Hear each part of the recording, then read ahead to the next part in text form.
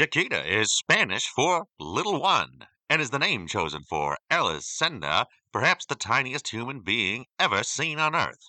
But Chiquita is not like that. She is a dainty doll, a living person, seemingly carved by a supreme artist and then endowed with life. She is so tiny that in traveling 3 times around the Earth, she has never paid a cent of car fare. An attendant goes with her, and she passes for an infant.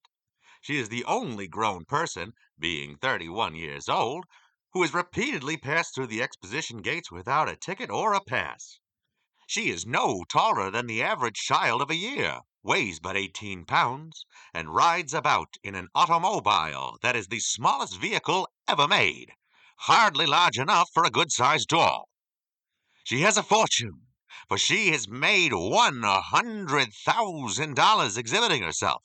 She has beauty, and she is popular. What more can she want? What more can she want? What more can she want? What more can she want?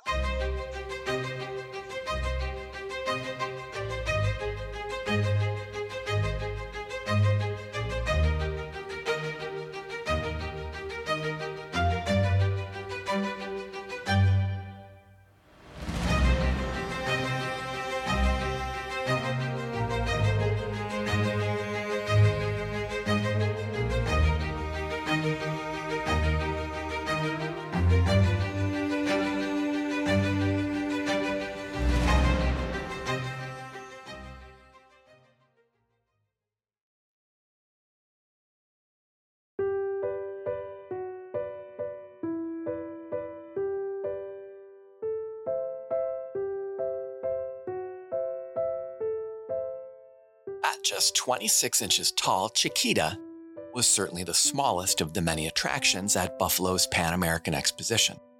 But don't let her size fool you. Despite her diminutive stature, she was also among the fair's biggest attractions.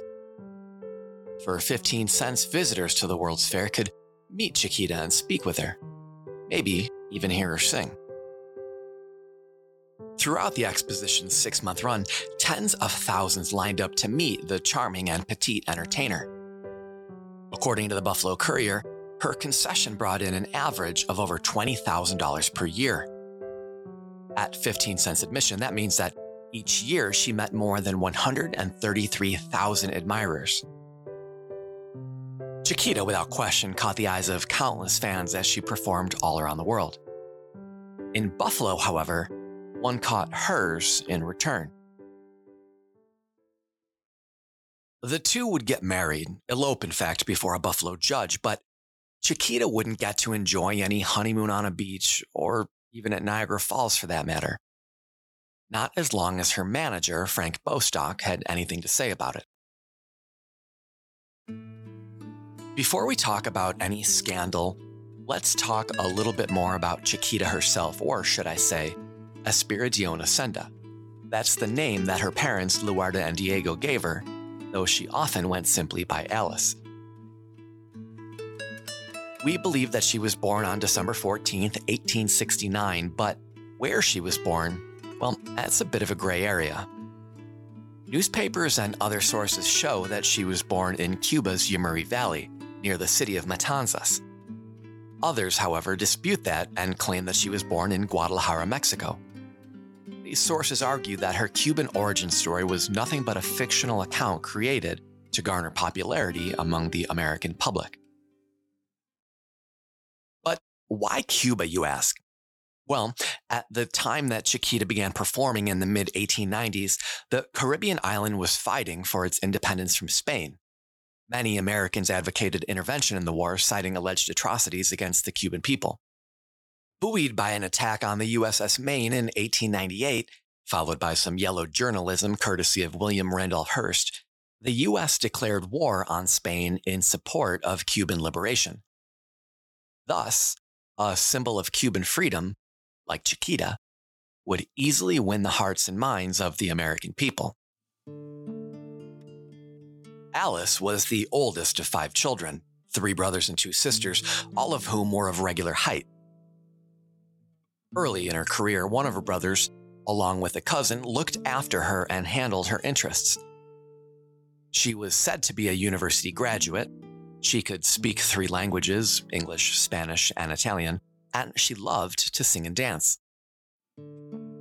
She began performing when she was in her early 20s. She first came to the United States in 1896, and as the story goes, that's the year that Alice met Frank Bostock, aka the Animal King. Now, we covered Bostock in an earlier episode of the podcast. Remember when he tried to electrocute an elephant at the Pan Am just to make a little bit of extra dough? Well, to rehash, Bostock was a circus showman akin to the much more famous P.T. Barnum. Born in England in 1866 to a family of showmen and animal keepers, Bostock put on shows in small circuses all around England and later the world. According to his attorney, W.E. Creamer, Bostock met Chiquita in Mexico around 1896. She was poorly dressed and lived in discomfort. He claimed that her mother was dead, and he convinced her father to allow him to take charge of her. Bostock claims that he took her in, educated her, gave her horses, carriages, and everything else that she could wish for. He treated her as though she were his own child. Now, Alice may have been petite, but she was anything but a child, and in 1896, when Bostock took her under his management, she was already in her late 20s and was a mature and educated woman. By the time of the Pan-American Exposition's opening in May of 1901, Alice had already worked for Bostock for 5 years. During that time, she appeared in New York, Chicago, Atlanta, Omaha, London, Berlin, Rome, and Vienna. She visited President McKinley at the White House, where he gave her his lucky carnation. In London, she was received by Queen Victoria, who purportedly gave her a diamond-studded watch, the highlight of Chiquita's impressive and ever-expanding jewelry collection. Her first public appearance was in Boston in December of 1896. The Boston Globe noted that Chiquita had a remarkable face, filled with intelligence, beauty, and proportion. Taken all in all, this woman is a wonder, the paper noted. The Globe referred to her as the Cuban Atom, just one of her many nicknames, including the Cuban Dot, the Atom of Humanity, the Woman in Miniature, and the Queen of all Lilliputians. After coming to Buffalo in 1901, newspapers added the title Exposition Belle to her resume. William Buchanan, Director General of the Exposition, even christened her mascot of the Pan Am. There, she would perform on the Midway, a section of the fair dedicated to limitless entertainment options from restaurants to rides and funhouses. As one writer noted, the Midway was everything amusing, grotesque, hilarious, foolish, novel, and absurd was foisted and intoned. Where all that ingenuity can devise, skill project, or daring accomplish is brought for the diversion of a summer's day.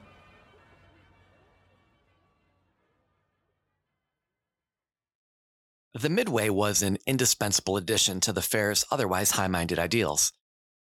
Where the exposition proper aspired to inspire and educate, the Midway sought only to entertain. As Connecticut Governor Thomas Weller observed, the exposition without the Midway would be as barren as a theater without actors. Chiquita performed on the Midway alongside a number of other attractions like Dreamland, A Trip to the Moon, Voltaire's House Upside Down, and, of course, Bostock's Trained Wild Animals. During the fair's 6-month run between May and November, Bostock's concessions raked in nearly $166,000, the equivalent of nearly $6 million today. And according to one account, more than $20,000 of that was thanks to Chiquita. And how much of that did Chiquita actually receive? Well, despite her undeniable appeal to audiences, the Animal King shelled out only about $20 per week, so about $700 per week today, roughly the same as some fast food chains pay their full-time employees. And While she certainly wasn't poor, the wages she earned were hardly equitable. She was being exploited like so many other performers on the Midway, and Bostock, who, despite claiming he treated her as one of his own children, felt no guilt in pocketing an estimated $1,000 from her show each week. To Bostock, Chiquita meant income, pure and simple. She was a one-of-a-kind talent and beloved by all, but she was contractually bound to him. Sure, she dined with his family and slept alongside his children, but was that for her benefit or simply a way to keep tabs on his attractive and diminutive star? Any doubts of Bostock's motivations would be revealed in early November of 1901. Remember that man at the Pan Am who caught Chiquita's eye? Well, his name was Anton or Tony Weckner. Now, when I say man, I'm taking some real liberties here. As it turns out, he was only 16 years old. But to be fair, he was about to turn 17 just after Thanksgiving. Weckner was born in Erie, Pennsylvania, and had come to Buffalo to work at the Pan Am. He found a job working for Bostock outside Chiquita's concession where he would play the cornet, sell tickets, and lure visitors into her show. Accounts also state that he took care of her tiny carriage and the miniature horse that pulled it. The exposition had barely gotten underway when Chiquita and Tony took an interest in one another. In the evenings after her shows had ended, he'd visit with her in her apartment. He wrote her notes, brought her flowers, and gave her small gifts to win her heart, all while hiding their relationship from the Animal King. Alas, few secrets stay undiscovered, and when whispers about the couple's budding relationship found their way to the boss's ear, Bostock was quick to fire Tony from the show.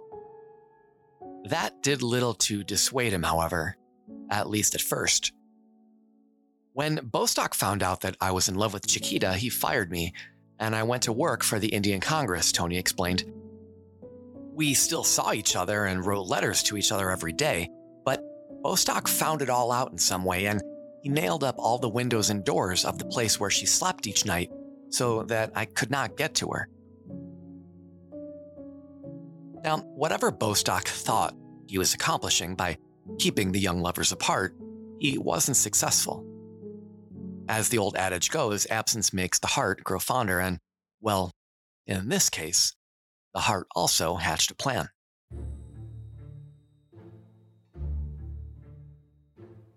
It wasn't just a plan to spend time together, nor merely escape. It was a plan to elope, to marry under the cover of night, and finally be free of the Animal King. Communicating through letters, the lovers planned their every move.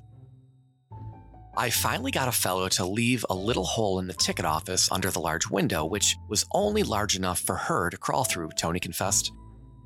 By letter, I told her to be ready at 11:30 last night, and at that time, I went to the place and opened the cavity, and there she was. With great difficulty, I pulled her through the hole and then carried her down the little passageway to the fence. On the outside, I had two friends and a cab.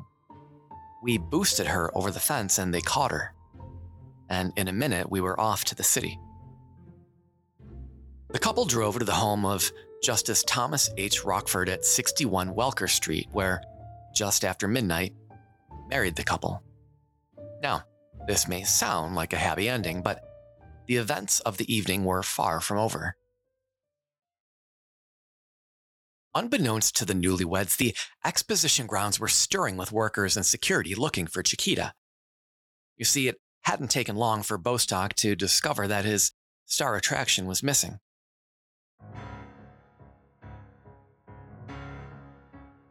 He quickly assembled 3 search parties. One searched the premises, the second combed the Pan Am grounds, and the third searched nearby streets. He even summoned the Buffalo police, claiming that she had been kidnapped. Bostock told officers that he had heard screams from her apartment, and when he arrived, she was gone. Meanwhile, Tony and Chiquita headed back to the exposition. In an interview with the Buffalo Evening News, Tony stated that he had intended to return his new bride to her apartment so that no one would be suspicious of what had happened. When they got to the exposition's West Amherst gate, however, one of Bostock's employees spotted them.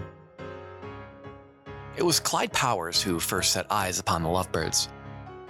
Powers performed for Bostock's show as a clown, and witnesses recalled that when the search parties began combing the grounds, he hadn't yet removed his grease paint makeup. So, still dressed as a clown, Powers confronted the couple and ripped Chiquita away from Tony. He then threatened them at gunpoint. Once Weckner backed off, Powers lifted her into his arms and returned her to Bostock's, where she remained heavily guarded throughout the night. The next morning, Chiquita remained under the Animal King's lock and key. According to Bostock, Chiquita admitted that she and Tony had acted foolishly and that the marriage was nothing but a terrible mistake. Of course she wanted to stay with Bostock. After all, he treated her like one of his own children.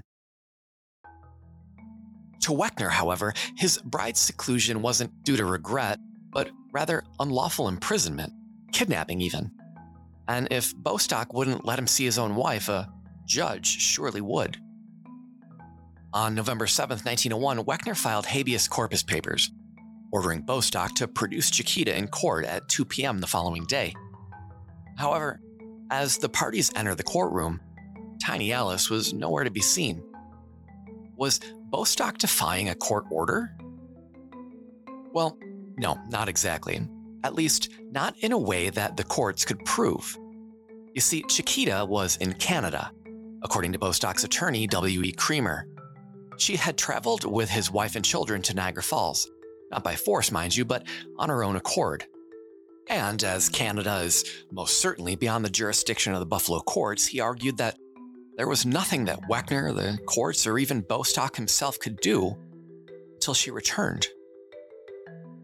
Furthermore, he argued the marriage was nothing more than a money-making scheme, a plot to steal Chiquita away from his client, the man who had so magnanimously saved her from poverty and acted as a father figure.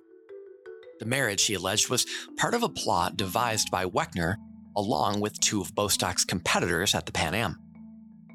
Eugene Bartlett, Tony's attorney, wasn't buying Bostock's defense, and he argued that the showman illegally transported Chiquita in order to keep her from Weckner, and that Bostock treated his client's wife just about as well as he treated his elephants. The relationship between Tony and Alice was genuine, and he had the love letters to prove it. Despite their best attempts, however, the judge sided with Bostock. Chiquita was beyond the jurisdiction of the courts, and thus, the case was dismissed. But this wasn't the end of the legal battle. In fact, as Bostock was exiting the courtroom, Bartlett presented him with a summons. If he wasn't willing to produce Chiquita, fine. He'd be sued for damages instead. $20,000 to be exact, from the suffering inflicted upon his client by the forced separation from the love of his life. Bostock left the court and returned to his room at the Iroquois Hotel.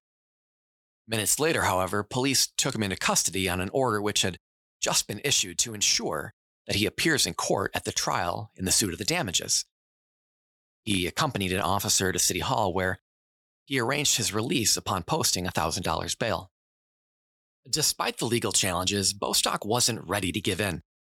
After leaving Buffalo once the exposition had ended, he secreted Chiquita away to perform in Boston, hiding her whereabouts from her husband. But advertisements to see the performer spilled across newspapers, echoing those which had drawn so many to see her in Buffalo. As fate would have it, one person who saw the ads was none other than her husband, who had returned to his hometown of Erie, Pennsylvania, empty-handed. Once Tony discovered the location of his wife, he and his father caught a train to Massachusetts. There, he again involved the courts. On January 8th, Massachusetts Supreme Court Associate Justice Morton heard the case and listened to Weckner's pleas. He also listened to Chiquita, who testified before the court. She claimed that while in Boston, Bostock locked her in a hotel room and pressured her to sign a new contract. one that would keep her under his control through the end of 1904. Despite the evidence, however, Morton ruled in favor of the Animal King. I feel that the marriage between this little woman and this 17-year-old boy should not have taken place under any circumstances, Judge Morton explained. I do not think the marriage was the offspring of love or affection.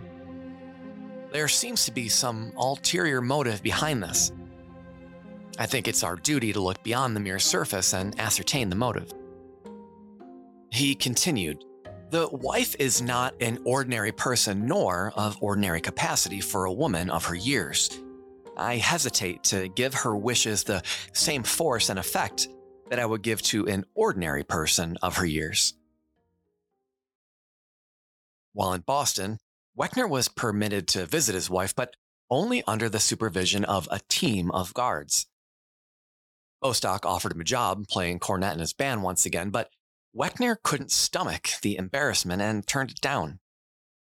Following the court's ruling, he returned to Erie without the company of his loving wife. In late January 1902, as Tony lingered at home with his father, Bostock and his show were in Europe performing at the English Zoo and Variety Circus in Glasgow. Perhaps out of pity, or perhaps something more sinister, Bostock wrote to Tony again, offering him a job. In a letter dated January 30th, the Animal King wrote, "Dear Sir, apparently you've realized how foolish you've been, but I do not attribute all the blame to you, as I think your father the principal agitator. Consequently, I have still no ill feeling against you and am still agreeable to employing you as per our conversation in Alice's building the last night of the Buffalo Fair. I am at all times a man of my word. You can therefore report to Mr. Clarence W. Rowley, 373 Washington Street, Boston, Massachusetts, and he will furnish you a ticket to come here, hoping that on your arrival you will be prepared to do what is right and be a good lad. I have conveyed your wishes to Alice as per your letter. Respectfully yours, Frank C. Bostock." The boy husband widower, as the papers called Tony, immediately took Bostock up on his offer, making arrangements to travel to Boston. When he arrived, however, he discovered that there was in fact no ticket waiting for him, nor accommodations. If he wanted to see his beloved Alice, he'd have to wait back home for her return.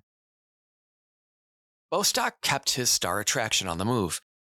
In March, Chiquita appeared again in Boston, followed by stays at Baltimore, Norfolk, Virginia, Bloomington, Illinois, Davenport, Iowa, and Paducah, Kentucky, and other cities throughout the South and Midwest.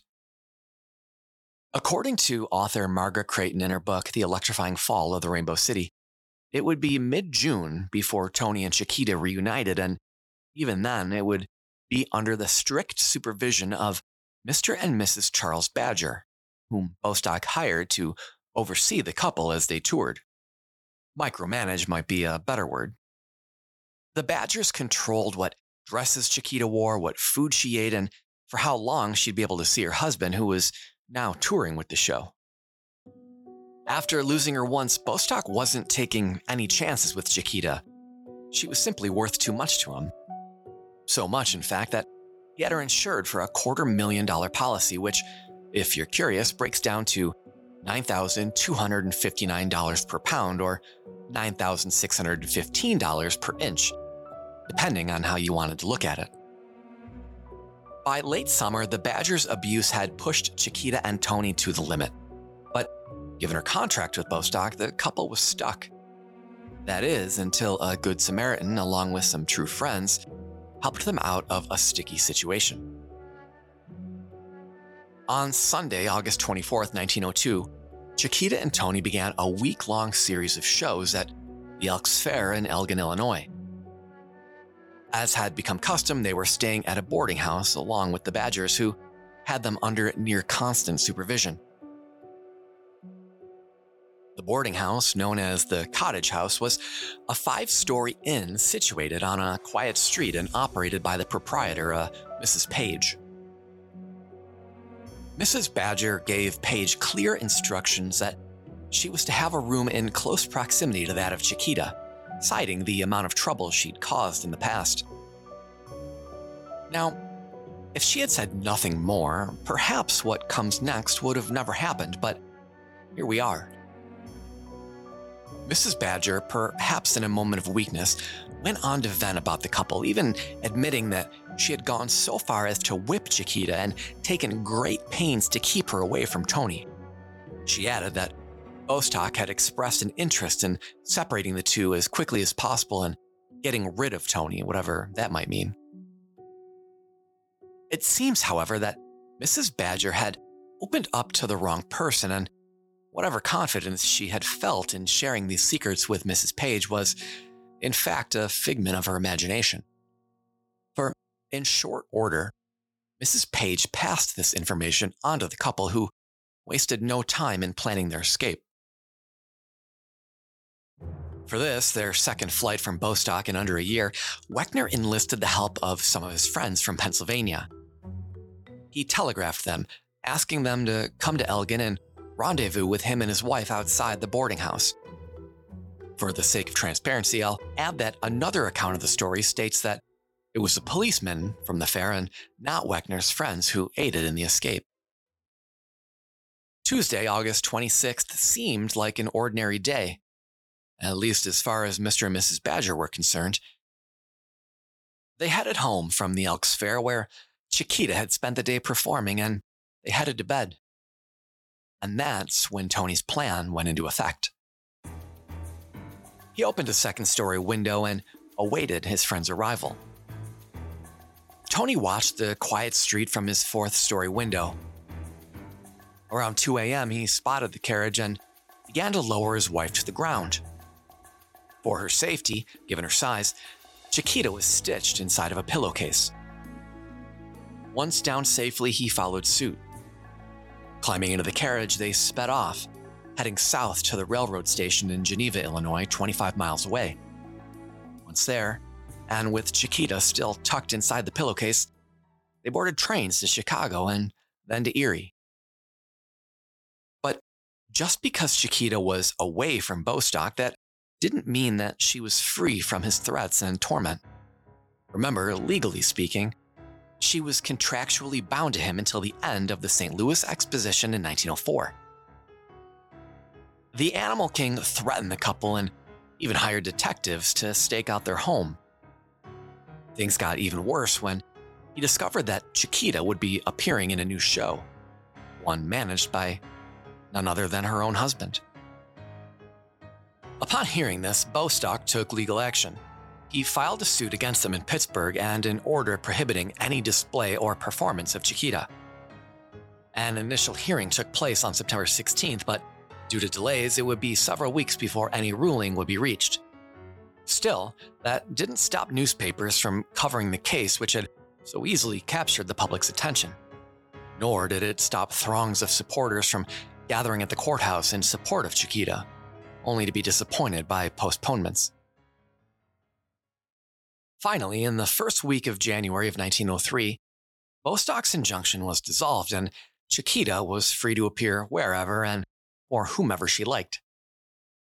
Fittingly, among Chiquita's first appearances following her independence from Bostock was where else but Buffalo. There, she appeared under new management for a midway party where she performed with a number of other Pan Am throwbacks. That year, 1903, would be an emotional roller coaster for the star. After her appearance in Buffalo, she traveled to Sharon, Pennsylvania, about 60 miles northwest of Pittsburgh. There, she received a package from Buffalo, a gift containing stockings, silk handkerchiefs, and pieces of candy which she ate, and which were poisoned. Physicians tended to her for over 2 hours, during which time she was violently ill. The candy was found to contain traces of arsenic, which some believed to be a deliberate attempt on her life. Shortly after this incident, Chiquita became pregnant. Newspapers celebrated with headlines commenting, "What a mite it will be." Sadly, however, as author Margaret Creighton notes, in mid-October 1903, Chiquita signed her last will and testament, and prepared for a cesarean section at St. Vincent's Hospital in Erie. The surgery was described as a last resort to save her life. Chiquita survived the operation, but her baby boy was stillborn.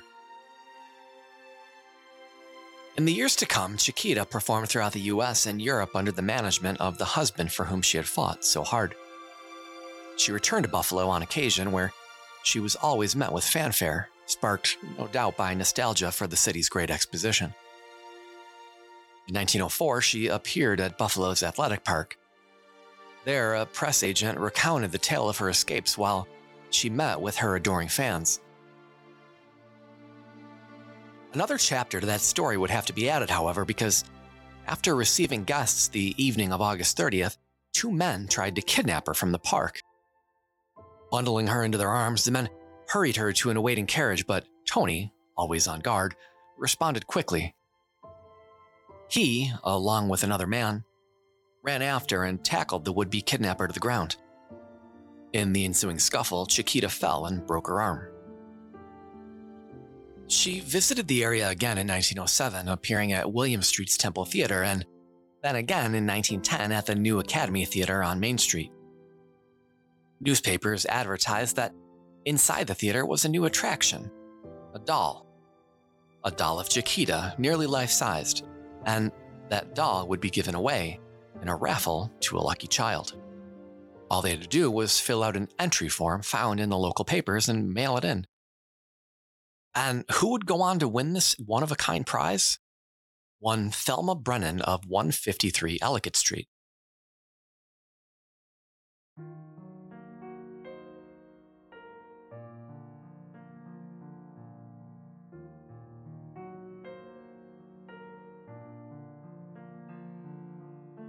Our story today comes to an end in Guadalajara, Mexico. That's where on April 9th, 1928, Chiquita passed away at the age of 58. She had traveled to Mexico to regain her health, as her father-in-law claimed, but decades of travel and performances had taken their toll on the star. National papers took little notice of Chiquita's death. It seems the fascination once held by the public had faded. Even less attention was paid to Tony Weckner, her adoring husband, who had fought for and protected his partner for so long. The story of their secret midnight marriage and subsequent escapes from Bostock were mentioned in her obituary, but little more of her career. She, like so much, had become but a footnote in the larger story of Buffalo's Pan-American Exposition. One last thought. An appeal, really, if you happen to be related to that little girl, Thelma Brennan of 153 Ellicott Street, who won that Chiquita doll back in 1910, let us know. Maybe take a look around your attic. Like Chiquita herself, that doll is one of a kind, and the museum would love to know if it's still around. Today's episode was researched, written, and produced by me, Anthony Greco. As always, thank you for listening, and if you like what you hear, please be sure to rate and review us on Apple Podcasts, and of course, tell your friends about the show. Also, be sure to stop in the museum, check out our exhibits, maybe even come to one of our many Wednesday evening happy hour history talks. We'd love to see you. The Buffalo History Museum receives operating support from Erie County, the City of Buffalo, the New York State Council on the Arts, with the support of Governor Kathy Hochul and the New York State Legislature. Additional support is provided by M&T Bank and from our donors, members, and friends.